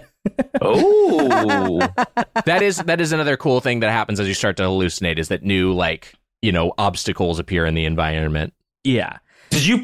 When you were going mad, you can press your foghorn, and then you can hear another foghorn sounding, and then you can keep hitting it, and it's like a little conversation. And then one time while I was playing it, I kept doing that, and then all these like ghost ships kept coming, and I was like, it was cool. That part was cool. I saw like a ghost pirate ship. Yeah. And I was like, that's fucking great. Mm-hmm. Really, really cool. This next one's from Koopa Troopa. Hi, Koopa Troopa. Hey, Koopa Troopa. Nice. This game wouldn't have been on my radar if it wasn't for this, so I'm glad to have the We Play You Play to give it a shot. I think it's a great example of a concept that would be amazing in a sequel with some refinements. Interesting. Oh, yeah, that's a good point. Yeah. You know, I kind of felt the same way about Cult of the Lamb, which came out last year, and that was a game that was just like, oh, this is a full game, but also kind of a prototype, hopefully, for a sequel that really figures it out. Yep. This next one's from Bulbasaur. Hi, Bulbasaur. Nice. Nice. The art, especially the aberrations, rules. Moody atmosphere. This game has vibes. That's what you said, Matt. It's got vibes. It got does. vibes. It's got good vibes. This one's from... Bad vibes? Spooky vibes. Hey, vibes are vibes. I'll take what you can get. Good at being spooky. Yes. This next one's from one of our mods, Ted Cord. Thanks, Ted Cord, for being a great mod. Ted. Very Thank you for your nice. service. Very nice indeed. Overall, I enjoyed this game, but I felt let down by the lack of story and especially the ending. Oh. Let down by Wow. the ending. Interesting. Let down by the lack of story. I felt like there was too much story. Well, you know what it is like the main narrative doesn't really advance when you're at these other islands. It's like you're kind of there and you're doing their own, like, you know, you're reuniting the brothers or you're aiding the researcher in their mission. You're kind of like are doing a different thing, and then you're retrieving an artifact, and then you're coming back, and so it's really just bracketed with the first act and the ending in terms of where you're actually finding out what's going on. I have a question about the game. Yeah. There are parts where you see these like black stones, and they ask you to put your hand in, and sometimes you get like a premonition or something, but sometimes it says it doesn't respond. What is that supposed to be? Is that tied to the story at all, or no? You know what? I never followed that up and figured out what was going on there. I just sort of like, all right, this is something that. Yeah. So I should look up what actually happens. And sometimes there's some like know. crab monster that shows up and tries to... Oh yeah, I saw the crab monsters. Yes. But I assumed that I'm gonna get something where I come back to these black rocks and something happens, Right. but I have to get that thing, and then no, the game ended. So I don't know. I think it's like I assumed it was maybe tied in to retrieving stuff for the hooded figures, but maybe not. No, because I did that. Okay, I'm looking it up right now. Apparently, you just have to be like your panic has to be really high when you touch them, and that's when you'll get visions. Oh, interesting.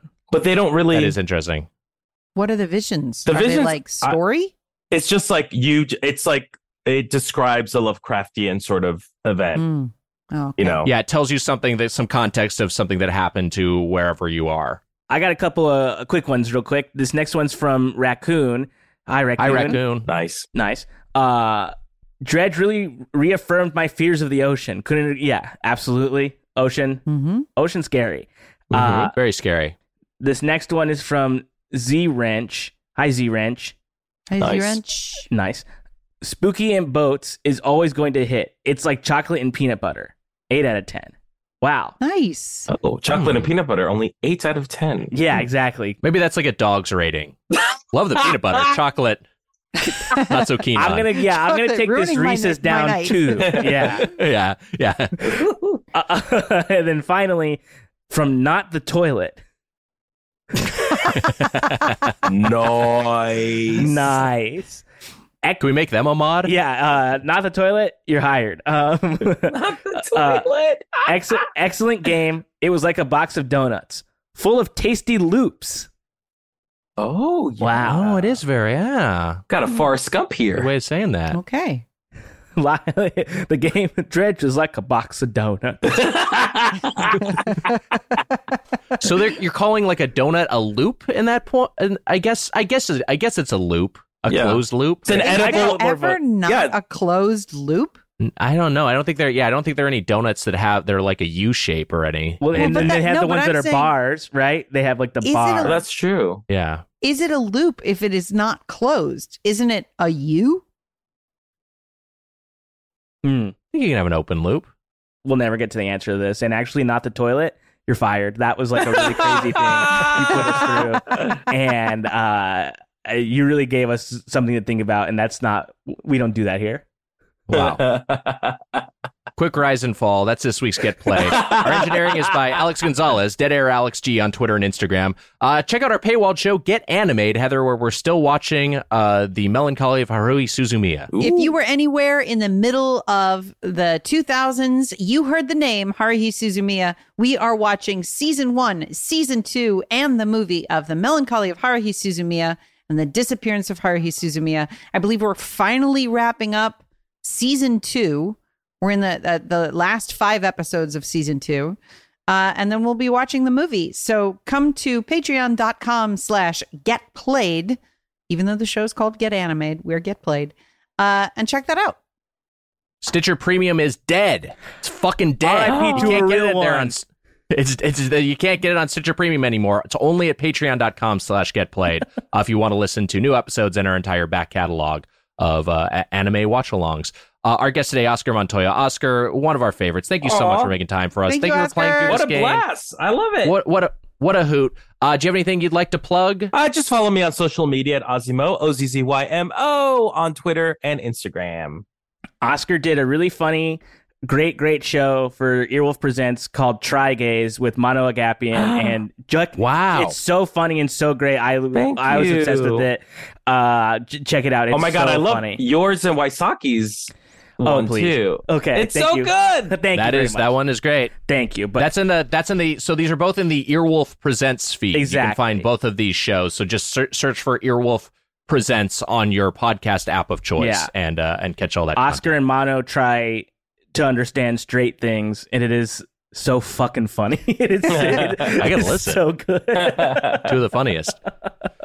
I feel like this is my job when it comes to this point in the show when we have a guest, because I just know that like you guys you probably just can't handle it, and that it's just like a tough thing to do, and I think it's fine that I take this on just for us as a unit, as a Triforce of friendship. But Oscar, it brings me no pleasure to do this to you at this time, but you got played.